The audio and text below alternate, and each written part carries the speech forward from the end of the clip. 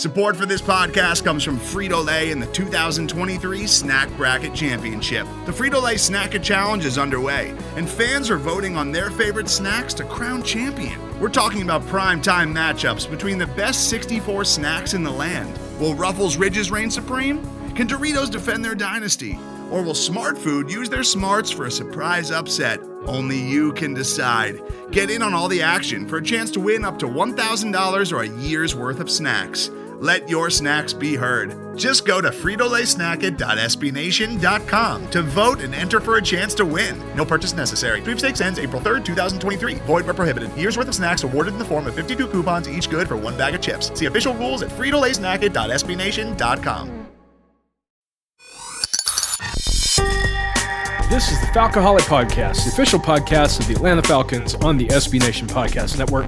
I'm Dave Walker, and I'm joined by my partner in crime, Evan Birchfield. Evan, how are you? I'm great. We are done with Dirk Cutter, so who would it be? Yes, yes. It's no not more. Just a post game, not just a post game podcast. It is a post Dirk Cutter podcast. Like we live in a world right now where Dirk Cutter won't be calling any more Falcons plays, and it's great. It is. It warms my cold, dead heart. And as usual, we are here to recap the latest Falcons game, the last of the 2020 NFL season, a loss on the road to the Buccaneers in Week 17 of the 2020 NFL season. Obviously, the Falcons came into this one with nothing to play for and everything to lose from the standpoint of draft position. The Bucs actually had a lot to still play for, even in this final game. The fact that the winner, if they won this game, they essentially secured their right to face the winner of the NFC East. So in the playoffs right now, that's like getting a bye week. Of course, we say that, and the Giants, I believe, who are going to be representing the NFC East, could end up being a troublesome team for the Bucs, but we will see. The Falcons did lose this one 27-44, a bit of a blowout. So if you're expecting a closer game, you did not get it.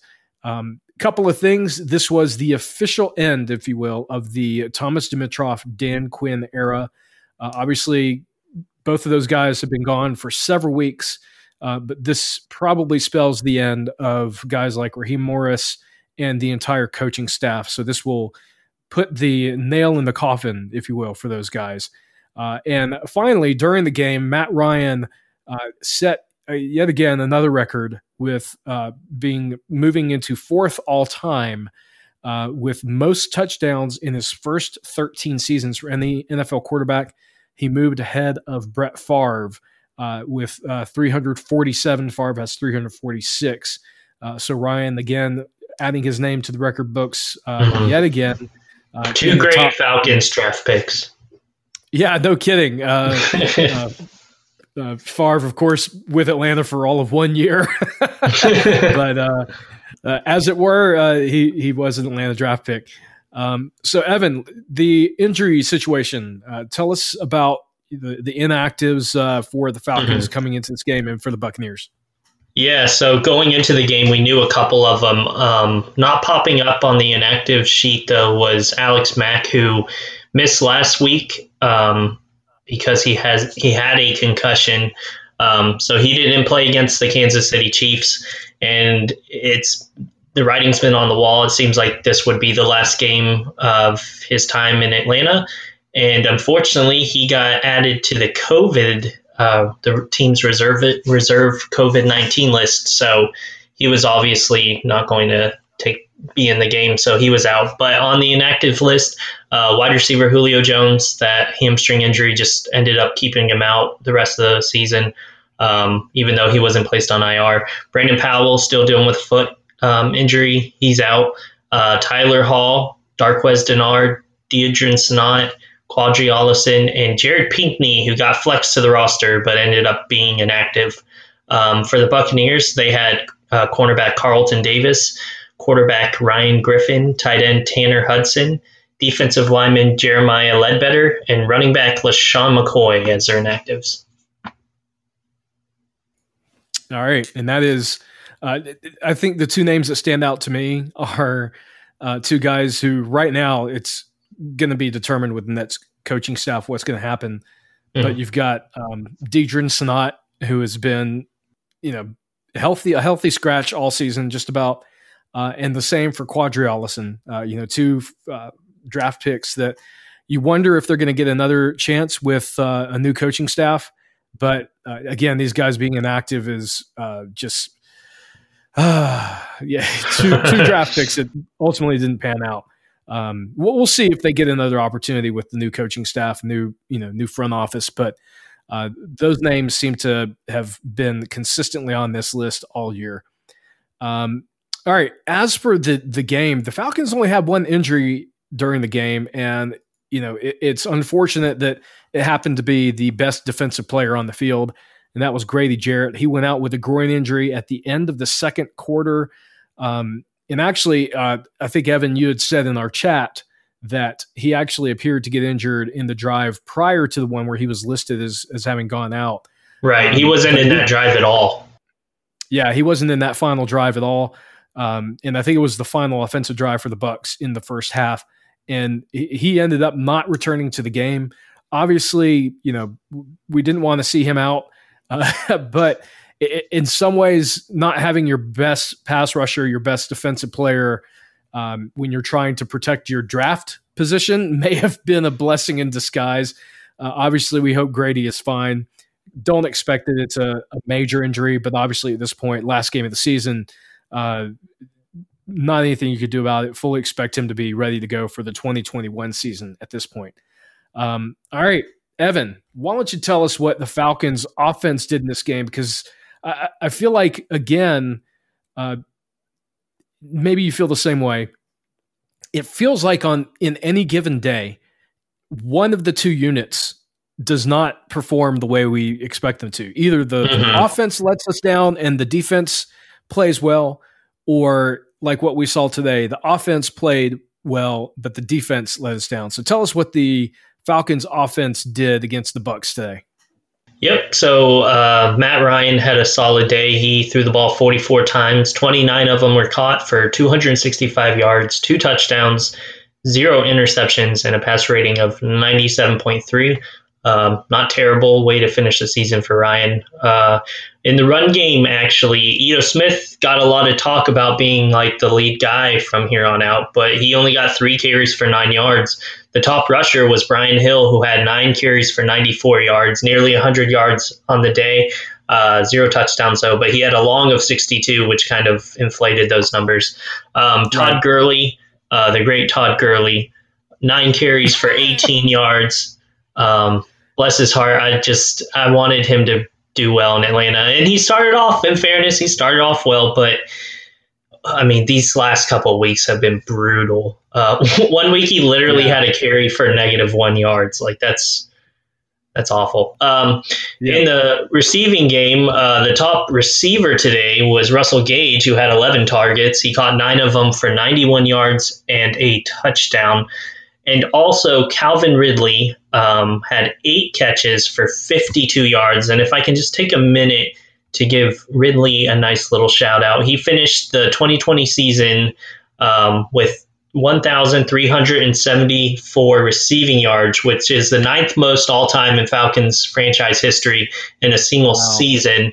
That puts him, obviously, I said, at 9th, passing Alfred Jenkins, who had 1,358 yards. So literally ahead of him, because he's in 9th now, is 1 through 6 is Julio Jones, 7, 8 are Roddy White, and then you have Calvin Ridley. So if you've been a Falcons fan since they started, you're seeing the best of their receiving numbers right now. And what's crushing too for Ridley's, honors or whatever you want to say, 1 through 8, all went to the Pro Bowl. Alfred Jenkins at 9, who's now at 10, one behind Ridley, went to the Pro Bowl and was an All-Pro. Obviously, slightly different era because that was 1981. Right. But it shows that Ridley didn't get the acknowledgement. You could make a fair argument that he was a Pro Bowl snub because literally 10 and then 1 through 8 all made the Pro Bowl. But back to the game, outside of Ridley and Gage, not a whole lot through the air. Hayden Hurst, 4 receptions, 28 yards and a touchdown. Laquan Treadwell had a end zone target, but didn't catch it. But he had 2 receptions for 15 yards. Yeah, I mean, that's pretty much it. Then you got like Luke Stalker for 13 yards, but nobody cares about that. So no one cares about. I'm not going to waste your time with that kind of stat. So, but yeah, the offense overall, as you said, like the offense, 27 points is enough to get your team into a winning situation. And the offense, you could say stepped up today, and the defense just did it. So yeah. And I think it's fair to say, the Falcons, when it came time, they were down 23-10, and they ended up giving up 21 points in the fourth quarter. Part of that was probably because their best defender was on the bench in Grady Jarrett. So that certainly had an impact, but frankly, they weren't good for most of the game. They couldn't stop Tom Brady and what he was doing. Now, as for the Bucs defense, they did end up forcing 2 fumbles. One was caused by Levante David. The other was forced by Sean Murphy-Bunting. Bunting recovered one of those fumbles, and Antoine Winfield recovered the other. Obviously, the late fumble from Calvin Ridley essentially ended the game. That was, the Falcons' last drive. It was over pretty much at that point anyways. But Ridley sort of added that on to his somewhat subpar day, at least by his normally high standards. On the day, Ryan was sacked just once by Ndamukong Suh, although I will say he was pressured pretty consistently throughout the game. And I think, it'll be interesting, Evan, to go back and look at the PFF scores as you usually do the day after, to see how Matt Hennessy did this week at center. It felt like he played better, at least on first glance. So hopefully, his performance last week was more of his first game jitters. The first game that he started for the Falcons at center. But honestly, the Bucs defense, they really were not that effective outside of the 2 fumbles in recovering those. Those drives were one of those drives was moving pretty well. So really, I don't think you can look at this Buccaneers defensive performance and think, okay, they did their job. Clearly, this was more about the Atlanta offense shooting itself in the foot in some key situations, and really the Bucs offense keeping them off the field for a good bit of the game, as they did with their 44 total points. So obviously, the Falcons have a lot to work on defensively next year, and we're going to talk about what the defense did, or rather didn't do, in the second half of this podcast. But before we get to that, we're going to take a quick break. We'll be right back. Today's episode is brought to you by Cars.com. With over 2 million vehicles and 50,000 more added every day, Cars.com will match you with the perfect car for you, your budget, your life, your style. And if you're ready to say goodbye to your current car, Cars.com will get you an instant offer to cash it in. Just start by entering your license plate and get matched with a local dealer who will write you the check. So whether you're looking to buy or sell, just go to Cars.com. It's magical. And we're back on the Falcoholic Podcast. This is Dave Walker. I'm joined by Evan Birchfield. We're recapping the Falcons' loss to the Tampa Bay Buccaneers in the final week of the 2020 NFL season. They did lose 44-27. Falcons finished the season 4-12.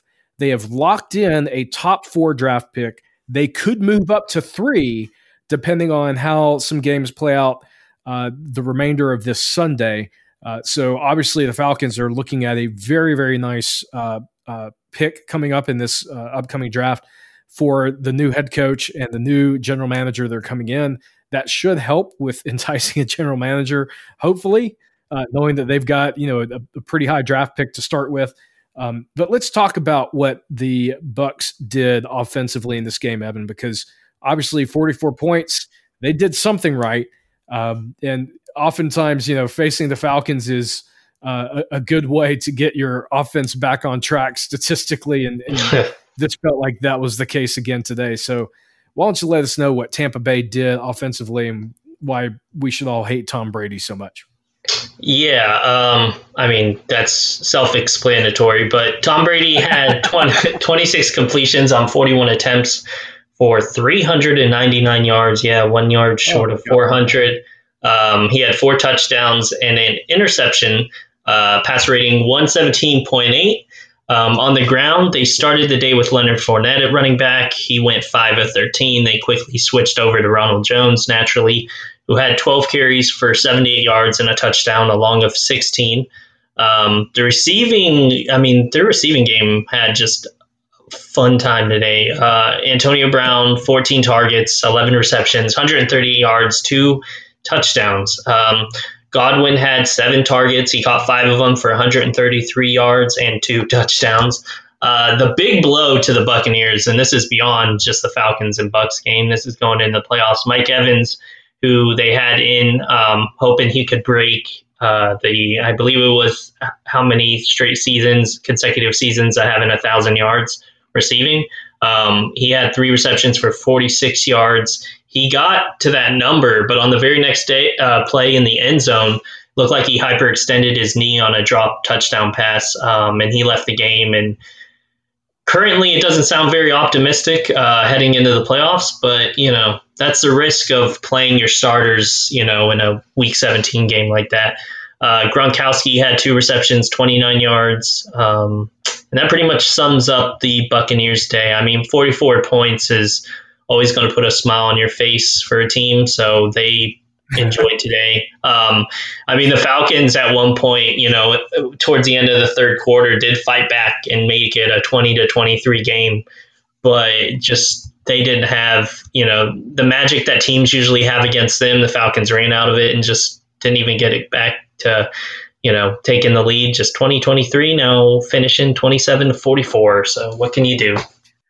Yeah, and it's funny. I think you probably saw the same thing. There were a lot of fans, I think, on Twitter that were reacting negatively to the Falcons bringing the game that close at one point, with everyone sort of keeping an eye on the draft position. And to be fair, the Falcons were looking at potentially dropping from 4 all the way to 11 in the 2020 NFL draft with a win today. So the fact that they lost is a difference of 7 spots. And no matter what you think about what that pick should be used on, having a pick in the top 4, which the Falcons haven't had for a very long time. It's been literally since 2008 when they took Matt Ryan. Even the last 2 seasons under Smitty, those picks were, number 6 and number 8. So this is the first time since 2008 that the Falcons will have a draft pick in the top 5. Those top 5 picks are extremely valuable. The Falcons could take a quarterback. They could take the best defensive player available. They trade down. Yeah, yes, exactly. There are many teams that are eyeing a quarterback. If they decide to basically stick with Ryan for the next 3 or 4 years, they could opt for a trade down and net some really lucrative picks. So this is losing this game today was ultimately beneficial for this franchise. Even if you don't like to watch the Falcons lose, which is the boat that I'm in, it is hard to deny that losing this game secured them an extremely valuable draft pick in the 2021 NFL draft. Now, whether they use that for their future franchise quarterback, whether they trade down and stockpile some picks, remains to be seen. And obviously the new head coach and general manager will have a say in that. But obviously this is a great position for the Falcons to be in as they go into the next season. Also, if you're selling yourself, if I could just add something, if you're selling your organization to one of these top head coaches like Arthur Smith or Bieniemy or whatever, the Falcons, let's pretend they do have, you said they're going to have either third or fourth. That's enticing. They have Julio Jones, Calvin Ridley, Matt Ryan, as opposed to if you're looking at the Houston Texans, who their top pick belongs to the Miami Dolphins. So that's out of the picture. The Falcons have a lot to build on, and I think any GM or head coach is going to look at that, see that. So hopefully that benefits them. Yeah, exactly. So, this could be incredibly valuable to attracting, one of the top GM candidates. When you could go to them and say, "Hey, we have, quite a few talented players on defense that you can, choose to keep." Guys like obviously Grady Jarrett, Foye Oluokun, Keanu Neal, who's played much better in recent weeks, AJ Terrell, the linebacking core in general. You look at that and you say, okay, now you can focus on one side of the ball if you want to. You can draft your future, Matt Ryan replacement or not. You can stick with the guy who won the MVP just 4 years ago, and run a better offense and probably have immediate success. That is very enticing, I think, for the next GM and head coach that come in. As for the Falcons defense, they did get the one interception on a very, very fluky play where the Bucs wide receiver basically didn't catch the ball, bounced out of his hands and right into Ricardo Allen's hands for the interception. The only sack on the day came from Dante Fowler. Yes, Dante Fowler got a sack. Showing up big. He's shown up big with his third sack of the year, completely unblocked, which explains how he got that sack. Otherwise, the Falcons defense, they deserve credit for showing up. And honestly, they barely did that. Obviously, losing Grady Jarrett was a big hit, early in the game in the late second quarter. But the rest of these guys, they just didn't get the job done.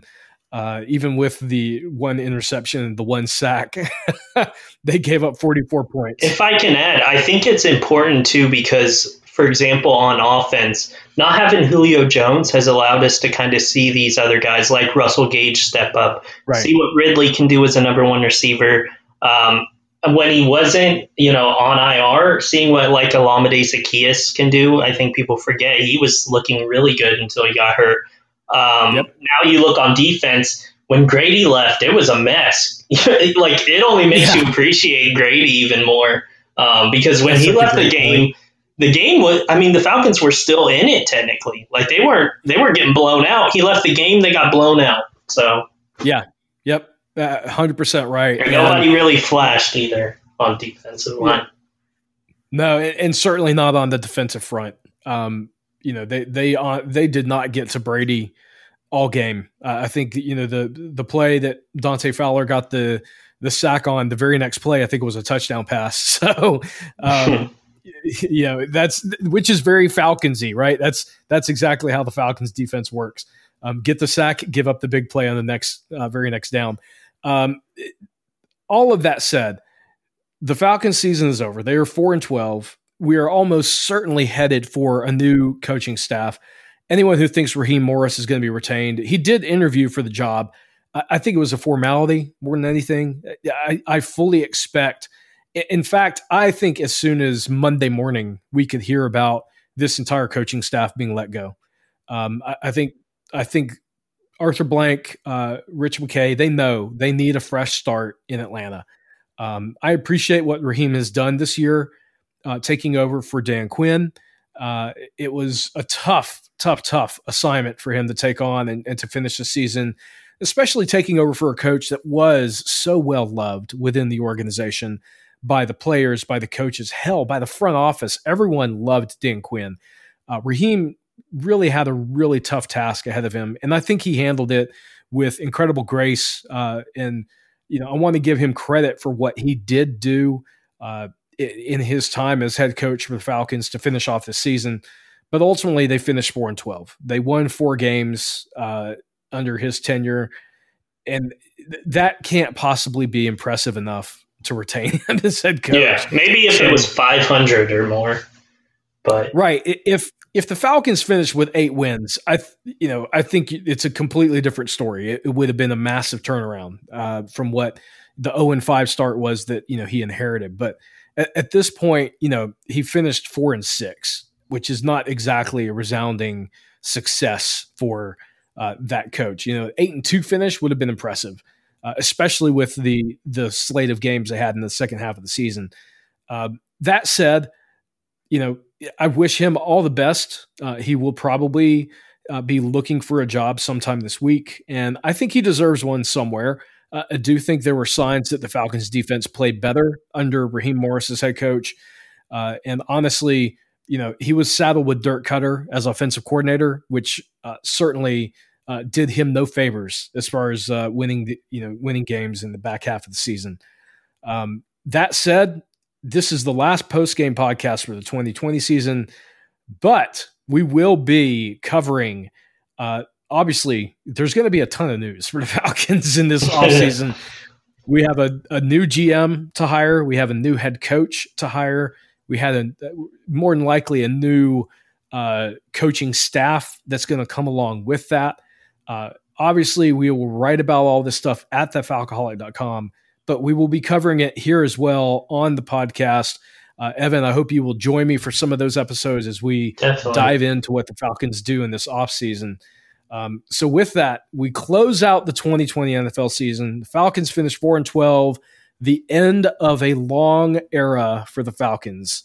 Evan, why don't you tell our listeners where they can find you and what we've got going on? Yeah, you can find me writing at thefalcoholic.com, also on Twitter at Evan Birchfield. It's kind of weird because this is like the official ending of the Dimitroff era, because unless the Falcons do something insane, like they should be cleaning house, we'll get a new GM, new head coach, new offensive coordinator, defense coordinator, and so on. It's the end of that, hopefully the end of that choking era where they just can't put away games. That's why I think you need a clean sweep, bring in new everybody, and hopefully they do that.